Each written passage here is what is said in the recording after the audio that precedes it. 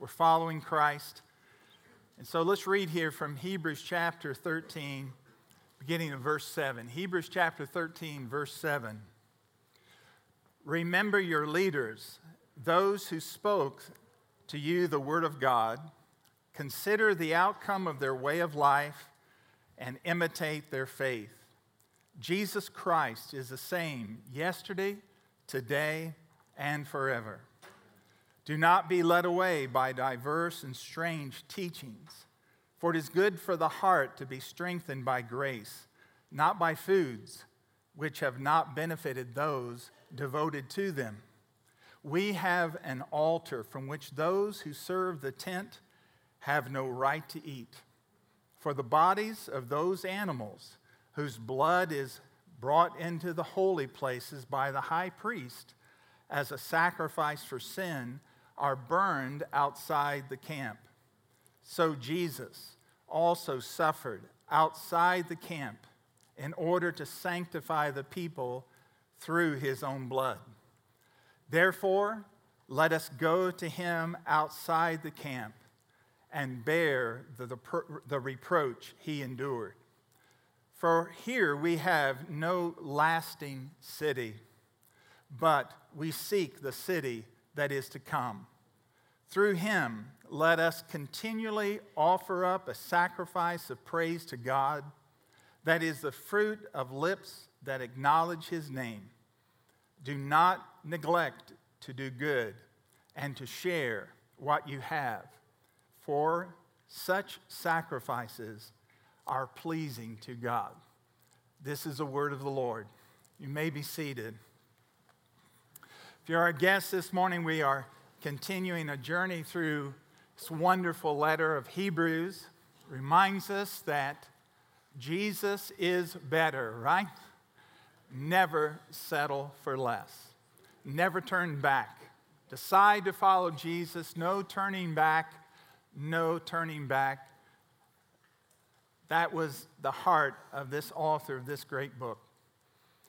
When we commit ourselves to follow Christ, it will not be an easy road, but it's the only road that's worth living. And it's the only person who's worth following. That is the Lord Jesus Christ. I was so reminded of that incredible privilege and the power of following Christ yesterday. Yesterday in Washington, D.C.,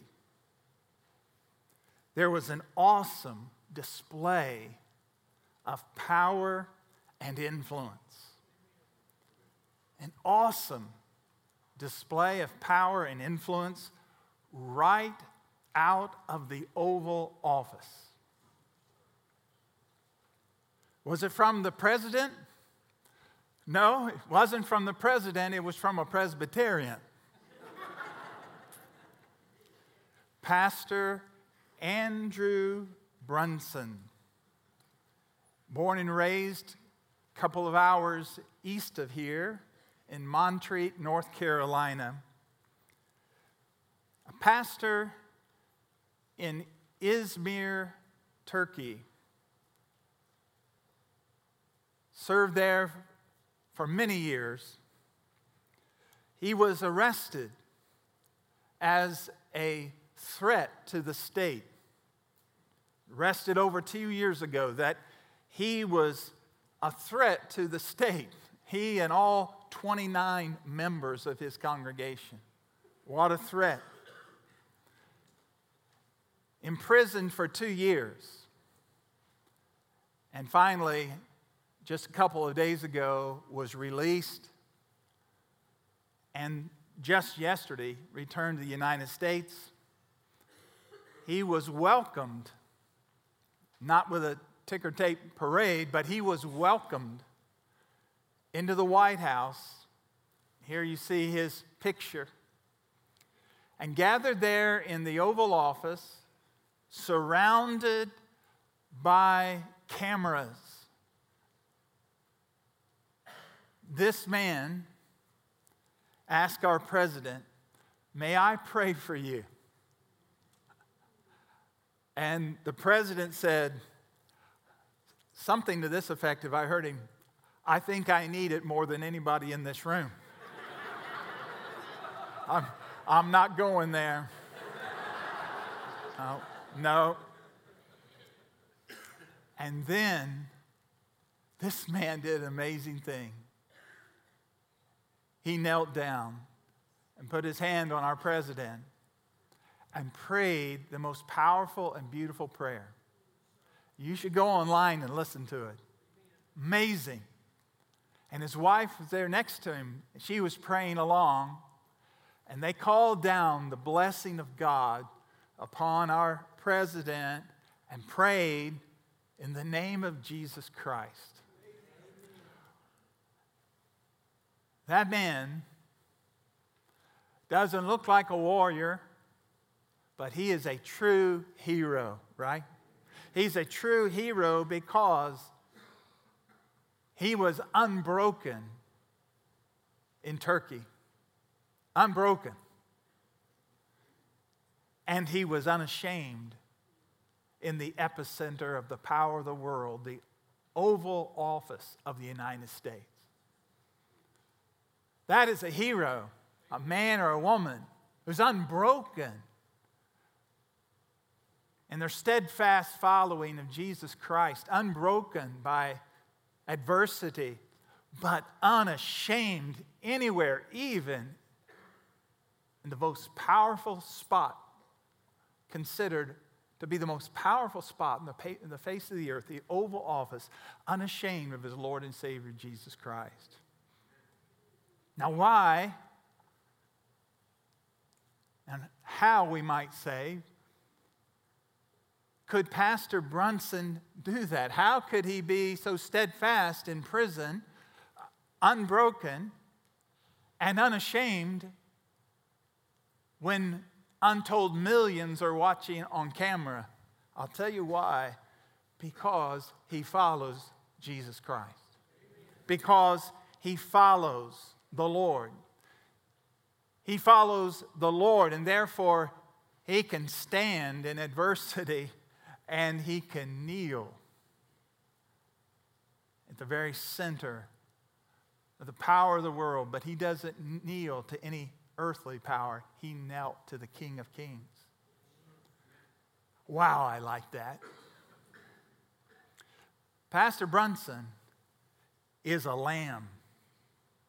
He was led like a lamb to slaughter, but guess what? He's a lamb that roars. He roars with the message, the humble message, the powerful message of Jesus Christ as Lord and Savior. And friends, we can do the same through His grace. We can do the same if we follow Jesus. And that's what I want us to focus on. And that's what this passage is about. This passage, as it's winding down the message, this incredible doctrinal message of the book of Hebrews, it is coming down now to what I like to call shoe leather express. Walk it out. Walking out this incredible truth of the reality of the gospel. And so this final chapter, chapter 13, it's a message about being on the road.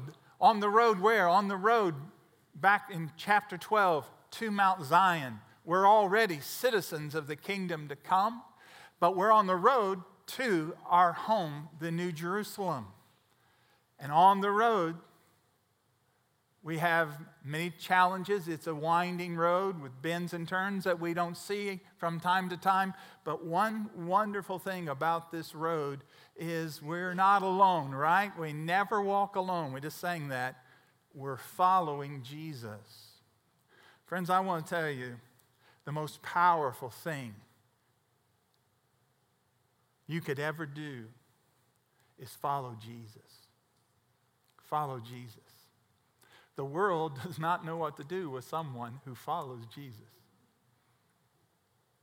Now, how do we do that? How do we follow Jesus? What's that look like? That's what this chapter is so about. It's one thing to say, let's follow Jesus, but what does that look like? How do we do that? And I want you to notice this morning there are several things that we have just read that the Holy Spirit says help us to follow Jesus.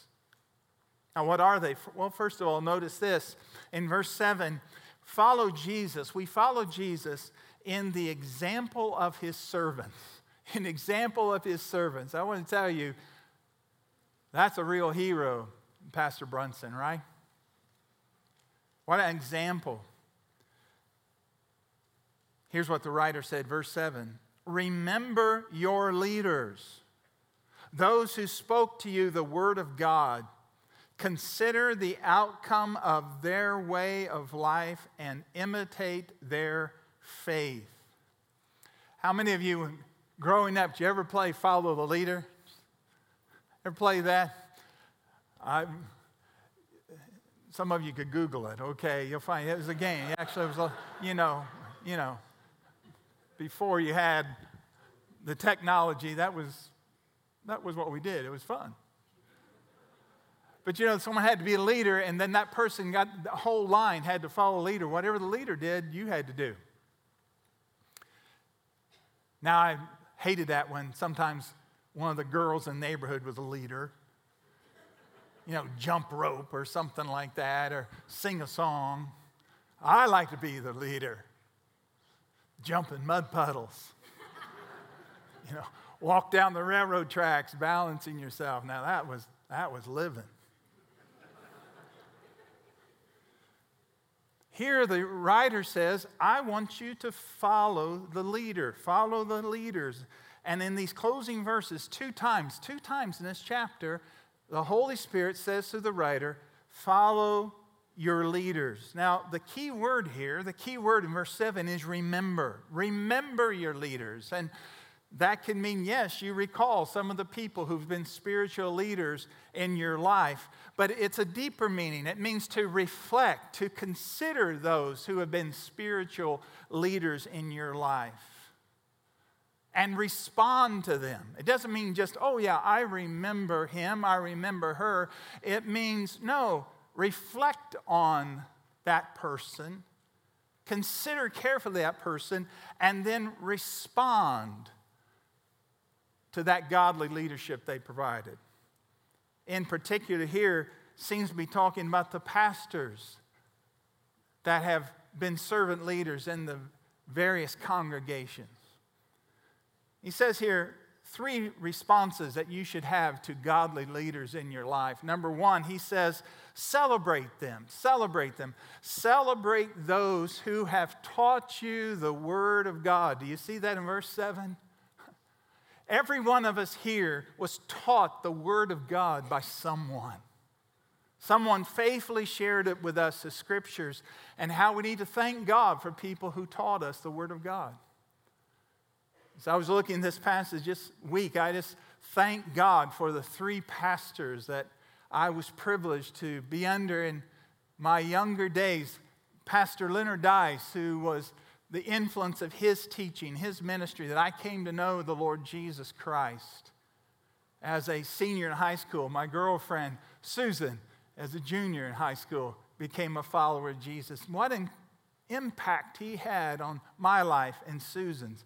And then when I was in college and seminary, Susan, after we were married, we were members of Southside Baptist Church in Greenville, South Carolina. Pastor Wald Hamford was our pastor. Thank God for him. And then 7 years up in Ohio as my mentor and pastor, Pastor Richard Snavely. I thank God for these men who were leaders to me for their integrity. All 3 of these men of incredible integrity. And they were men of initiative. Even as they got older in years, they weren't looking back, they were looking forward. I always said, when I get old, I want to be like that. I want to be looking forward. And when I do get old,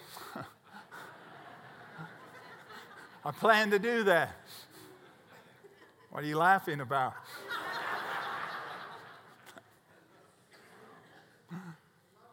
Thank you. Appreciate it. That's important. What's a pastor's responsibility? He said the one supreme responsibility, they teach you the word of God. Celebrate those who have taught you the Word of God. Give thanks for them. Number 2, he says this should be a response, not only to celebrate them, but evaluate the leaders that you have. Evaluate them. He says, consider the outcome of their faith. Now, the outcome here doesn't mean necessarily that they've gone to heaven, and however that might be the case as you think of somebody who's been a leader in your life and faithfully served the Lord, and the outcome now of their life is that they're with the Lord in heaven. That could be what this means. But probably what it means, outcome here means the outworking of their faith. Consider and evaluate the outworking of their faith. You see, God wants His leaders to be watched carefully. He wants His leaders to be watched carefully. Why? To investigate them? No. He wants them to be watched to imitate them. To imitate them. And that's the third response to a godly leader. You should celebrate them. You should evaluate them. But then the goal is to imitate them. Look at verse number 7 again. Remember your leaders. They have spoken to you the word of God. Consider the outworking of their faith. And then he says this, and imitate their faith. Imitate their faith. And what word imitate there? We get our word mimic from that. Mimic. Mimic their faith. I saw this word, and again, I was reminded of something that happened several years ago. When we think about the power of influence, example, what it means to mimic, this happened. I can tell you the spot that this happened. Many years ago, Susan and I, we were driving up Middlebrook. Ruth was sitting in the car seat behind us. And Ruth, first couple years of her life, she had a little pacifier. It's called Binky. I don't know where that name came from. Binky, okay. And she'd get a Binky, and Binky would kind of, just settle her down a little bit, and she feels secure, and she'd have that. But then every once in a while, as she got older, she'd take Binky out and just jabber, jabber, jabber, and then put Binky back in. She'd get in the car, she'd have, Binky in, then she'd take Binky out to sing a little song. Well, one time we were coming up Middlebrook, right down here by Weigel's, stopped at the stoplight, there's traffic there, and the light turned green. The man in front of me didn't go too quickly, and Ruth takes Binky out and says, "Move it, buddy." Oh. I'm not looking at Susan. But I can feel it. You know what I'm talking about, man? Oh, yeah. Oh, yeah. Zzz,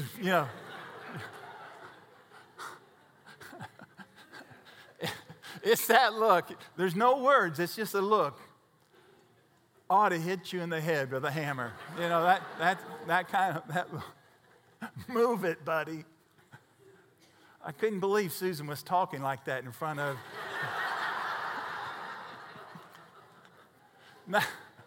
Mimic.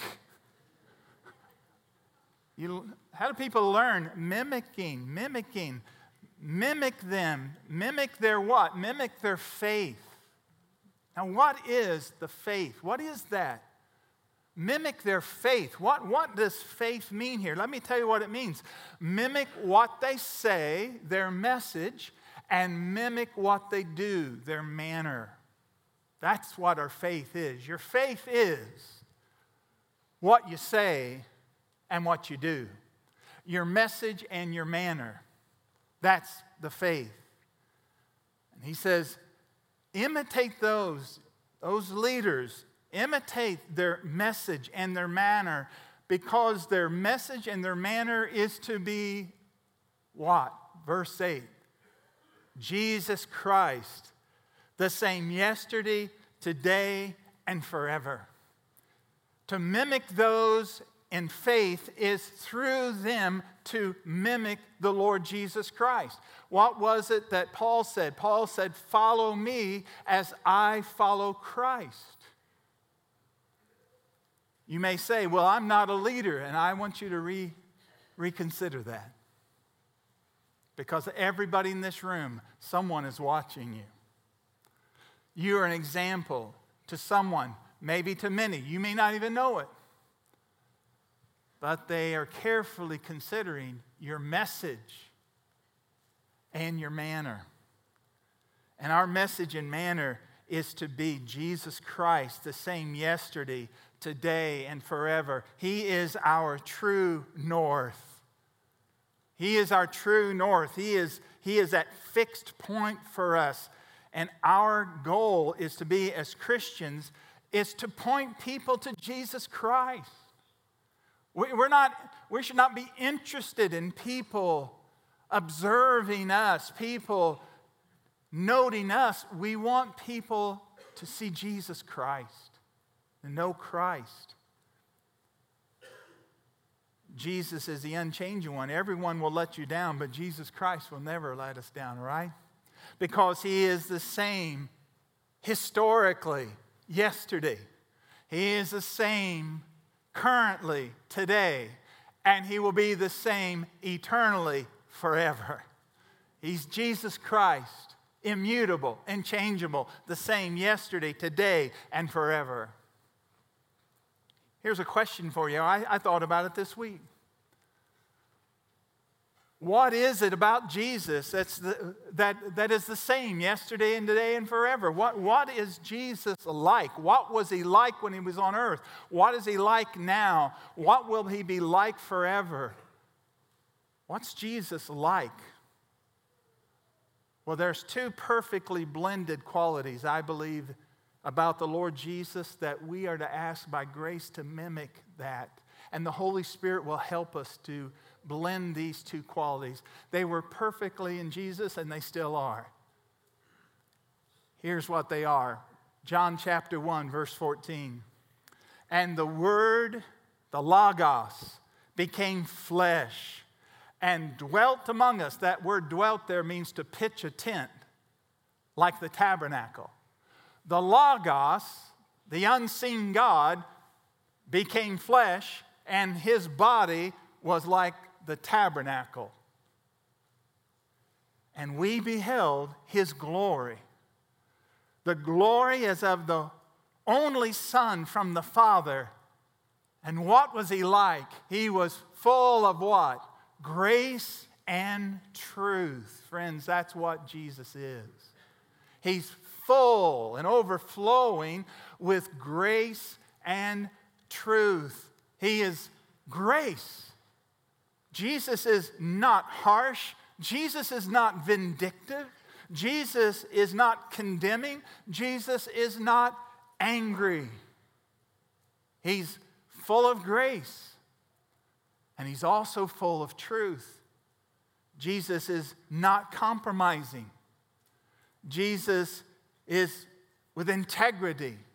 Jesus is impartial. He's full of grace and truth. And the Holy Spirit's ministry is to form us more and more to be like that. That is what a Christian is to seek to be in following Jesus, a person who is known to be a person full of grace and truth. Brothers and sisters, when you have examples like that in your life, follow those examples. People that are full of grace and truth. But I want to say this to you. Be those examples. Be that. Be that person. Be that person who can say, I'm not doing it perfectly, but if you follow me, you will be following Jesus.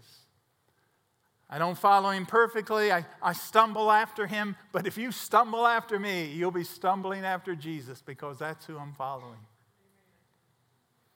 Follow Jesus. How do we follow Jesus?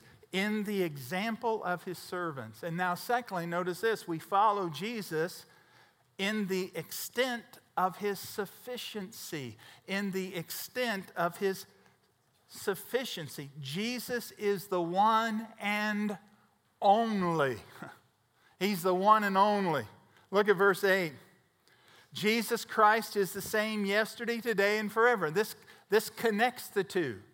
It connects verse 7, the true message and ministry of real leaders, and it compares that to the false teachers.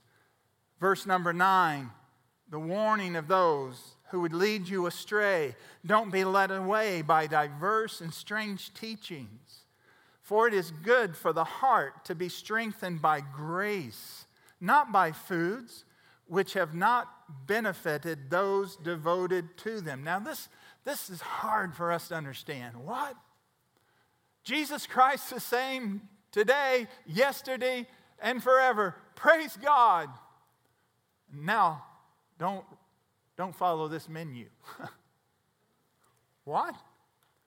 It's hard for us to understand that because we live so far removed from what was happening. But my friend, I want you to know the principle here is the same. You see, this was written to Jewish believers, people who are Jewish who are now professing Jesus Christ as their Messiah. And they had come out of Judaism. They still were Jewish, but they were moving from Judaism into Christianity, if you want to say it that way, followers of Christ. All of their lives long, they had had this teaching about diet, things that were clean and unclean. It identified them as what it meant to be followers of the living God. These were restrictions and guidelines that were established in the Old Covenant, the Old Testament, and they were put there to remind the people of Israel that they were to be God's special, set-apart nation. But all of that was done away in the Lord Jesus Christ because Christ is the end of the law for righteousness to everyone who believes. Christ has fulfilled the law. We are no longer under the rules and the regulations and the guidelines and the dietary formulas that were part of the Old Testament. Those were all a shadow, but the reality has come to us now in Jesus Christ. And so the key truth that the author is referring to here, he says, beware of wrong teachings.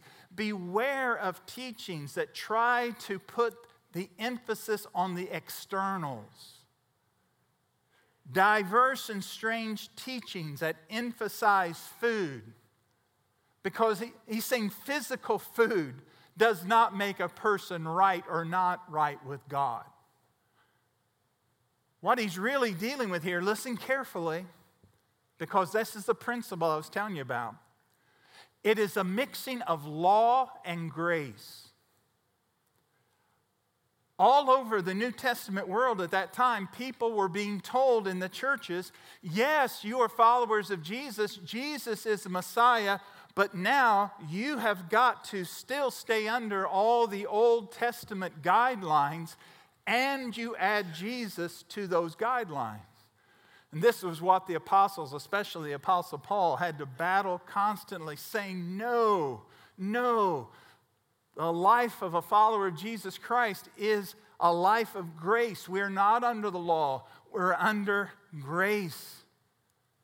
And so the real issue here is do not let yourself be drawn into strange teachings that do not have their heart and center in Jesus Christ.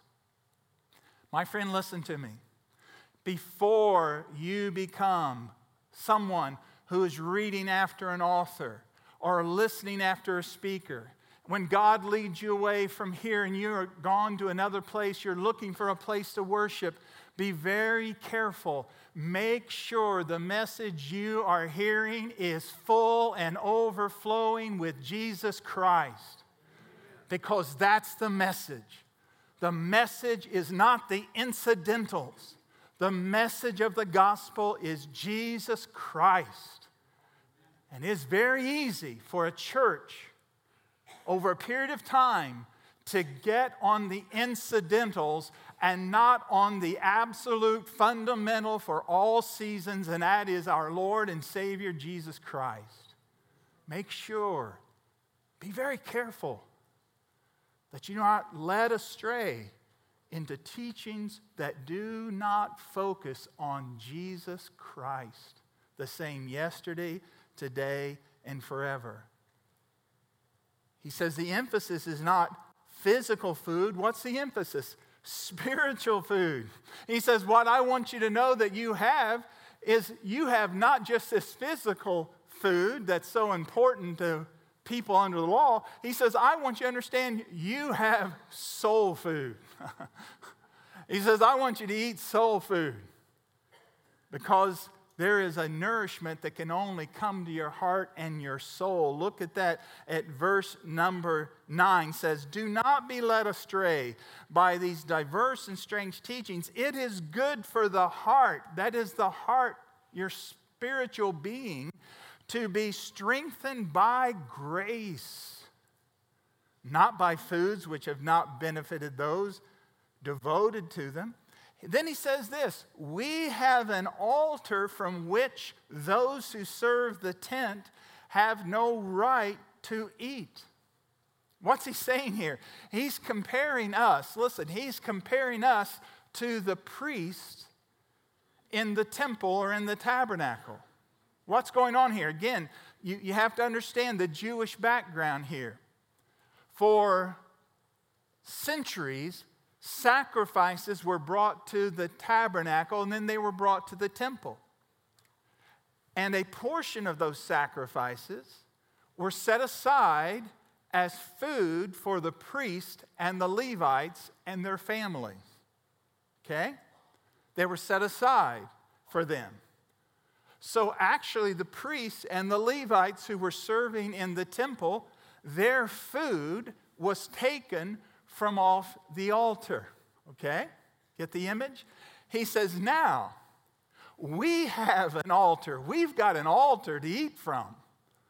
That those who serve in the tent, that is those priests, have no right to eat. This is the soul food. It is the food of Jesus Christ, the same yesterday, today, and forever. He is the nourishment for our souls. He is the one from whom we receive our nourishment. And guess what happened to that food that was left over? You see, they couldn't offer all the sacrifices, and after the priests and the Levites took their food, there was still more food that was left. What did they do with those sacrifices? Verse 10 says, the bodies of those animals whose blood is brought into the holy places by the high priest, those bodies are burned outside the camp. All those leftovers, all of those leftovers from the sacrifices were taken outside of Jerusalem and they were burned in a sacred place. Now, do you follow what he's saying here? You've got to follow with it. He's saying, listen, we are priests of God. We followers of Jesus. And we have a soul food in Jesus Christ, the same yesterday, today, and forever. And we can feast on Him. And with Him, there's all we want. There's no leftovers, though, because He is food for all. I love what Jesus said in John chapter 6. Do you remember what He said? He said, listen, Moses didn't give you that bread from heaven. Jesus said, I am the bread of life. He that believes in me will never hunger. He that comes to me will never thirst. Jesus said, my flesh is meat indeed. My blood is drink indeed. What is He saying? He's saying, as you come to me and you receive me, I enter into your spirit, not just your physical body. No, I enter in and I nourish you forever and ever and ever. And you're always satisfied. And there's always more. Because you can never come to the end of Jesus, right? Never. Never. That's why we follow Jesus, because Jesus only satisfies. He only satisfies hungry souls. Jesus followed the path the Lord had given Him. You see, we're following Jesus. Remember, we're following Jesus. And Jesus had a path that He followed. What was it? Verse 12. so Jesus also suffered outside the camp, just like these sacrifices are taken outside the camp and burned. So Jesus also suffered outside the gate. He was crucified outside of the gate of Jerusalem because no one could be put to death inside the holy city. He suffered outside the gate in order to do what? Sanctify the people through His own blood. There's the new covenant. Jesus lifted up between heaven and earth by His death, by the shedding of His blood. He has sprinkled the new covenant.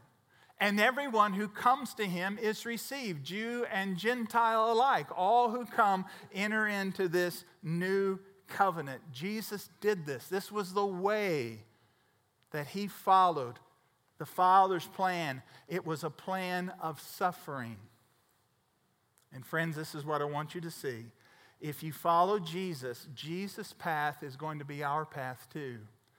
And so we've got to be willing to follow Jesus in the experience of His suffering. Follow Jesus in the experience of His suffering. Look at verse 13. Therefore, let us go to Him outside the camp and bear the, what's the next word? Reproach He endured. For here we have no lasting city, but we seek the city that is to come. What's this mean? Here's what it means. It's a message from the Holy Spirit to every follower of Jesus. When you follow Jesus, you're always going to be an outsider. Jesus went outside the camp and He suffered. He was rejected. And He bore the reproach of a criminal. And on the cross, He suffered outside the camp. And He calls us to follow Him. And when we follow the Lord Jesus, we're going to be outsiders. You see, when you follow Jesus, that moment that you, by God's grace, become a follower of Jesus Christ, listen carefully, in that moment, you begin to live in two worlds. You live in this world physically, but spiritually, and as far as your heart is concerned, your life is concerned, you are a citizen of another world. And those two kingdoms intersect. And sometimes they come in conflict. They come in conflict. You see, the Bible says as Christians, we are in the world, but we are not what? Of the world. We are in the world, but we're not of the world.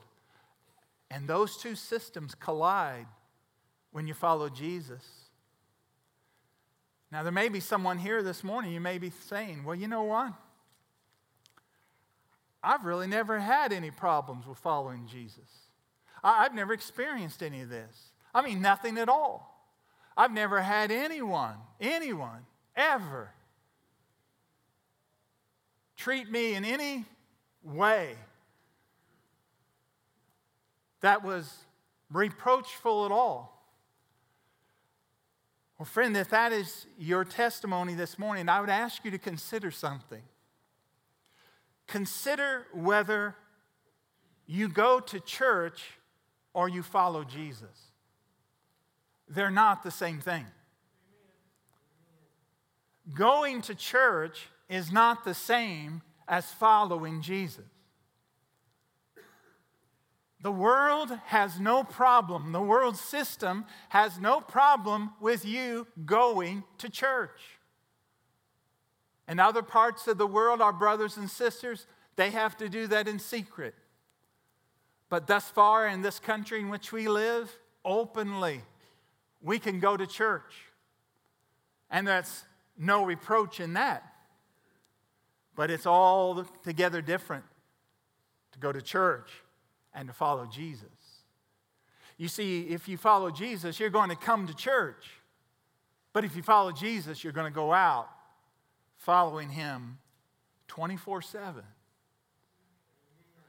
Being a Christian isn't something you carve out for an hour or two on Sunday mornings. No. Why? Because Christ is your life. And you follow Him. I would just encourage you, if you don't think following Jesus causes suffering, I want to encourage you, just do this. Begin to value the things He values. And stop valuing the things He doesn't value. Start valuing what Jesus values. And then I would challenge you with this. Start saying what Jesus says. Humbly, not with a chip on your shoulder attitude, but just find out what Jesus says, and as you have opportunity, you say that too. You're an ambassador for Christ. You speak for Him. So say what He says. Say what He says about money and see what happens. Say what Jesus says about power and see what happens. See what Jesus says about greatness and see what happens. Say what Jesus says about human sexuality and see what happens. Say what Jesus says about the sanctity of life from conception to final breath. Say that and see what happens. Say what Jesus says about the sanctity of marriage and who can and cannot be married in the covenant of God. Say that and see what happens. And you, my friend, will find that following Jesus can bring reproach. If we follow Jesus, we will be outsiders. We don't fit in any longer. Do you understand what I'm talking about? We're not supposed to fit in because we're not of the world any longer. But you know, there's a bigger question I have for us as Christians. As conservative, Bible-believing Christians in America at this time, listen carefully to what I'm about to say to you. My biggest concern and my question is, how are we going to respond to suffering when we suffer for Jesus? That is far more important. How are we going to respond when we suffer for our faith? How will we respond? Will we take up arms? Our rights, our privileges? We're going to take up arms for our rights as Christians? No. Friends, listen. Our Savior needs no defense. He's doing fine. Peter was going to take up a sword to defend Jesus. Jesus said, Peter, put your sword back. I've not come to do that. Don't you know I could just speak the word and my Father would send 10 legions of angels? I'm fine, Peter. That's not how my kingdom's going forward. My kingdom's not going to go forward by my followers taking up arms. My kingdom's going to go forward by my followers taking up my cross. That's how my kingdom's going to go forward. My lambs, I'm going to lead them to places. It's going to be like slaughter. Their reputations are going to be slaughtered. Their name's going to be slaughtered. They're going to be vilified and humiliated. And even worse, maybe jail and maybe suffering. They will take up my cross and my kingdom will come. My kingdom goes forward. Friends, we are lambs that roar. And what's our roar? An election? What's our roar? Our roar is the gospel. The gospel is the power of God to deliverance. It is the message of Jesus Christ, Him crucified, buried, risen, and coming again. The power of God is in that message. And it reaches to the deepest hell. That's the power of God. That's what punches holes in the darkness. Holes are punched in the darkness by followers of Jesus who can stand in prison, unbroken, and kneel in the Oval Office before their King and Master and invoke the blessings of God on people who maybe do not deserve it. And did any of us ever deserve God's blessings?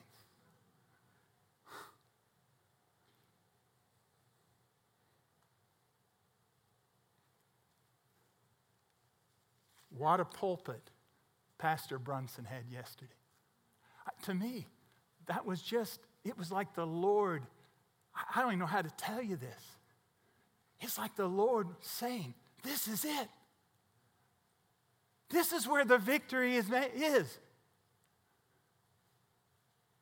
The victory that I'm really bringing to this earth is not before a judiciary committee. The victory that I'm bringing to this earth is not before the United States Senate.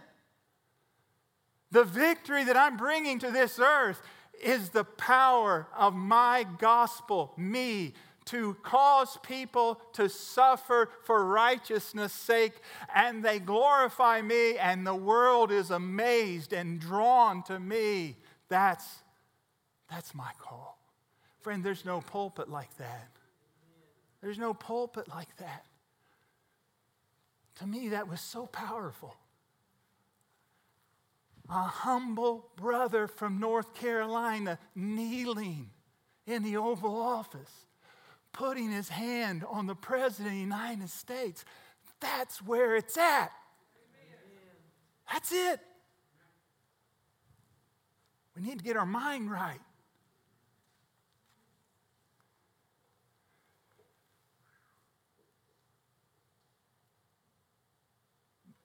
We follow Jesus in the example of His suffering.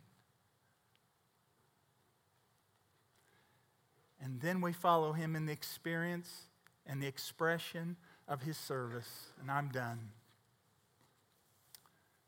Through Him, let us continually, verse 15 I'm reading, offer up a sacrifice of praise. Look, we're priests again. We're offering sacrifices. What? Not animal sacrifices. Those are done. Our lives are what? Living sacrifices. And we're offering up sacrifices of what? Praise to our God. Isn't this beautiful? Look at verse 15. What's the sacrifice? Praise. What's the altar? Our lips. His praise on my lips. That's the sacrifice. Worship. Let us worship God and let us live for the welfare of others. Verse 16, do not neglect to do good and to share what you have, for such sacrifices. You see this? When you do good to others and you share with others, you are offering a sacrifice to God. It's pleasing to Him. What is it God wants? He wants us to love the Lord our God with all our heart, our soul, our mind, our strength, and love our neighbor as ourselves. Who's your neighbor? Your neighbor is anybody who comes in the circle of your influence. You do good. You share. This pleases the Lord. Oh, friends, what a blessing to follow Jesus. Amen? And as we follow Him, you know what? We never walk alone.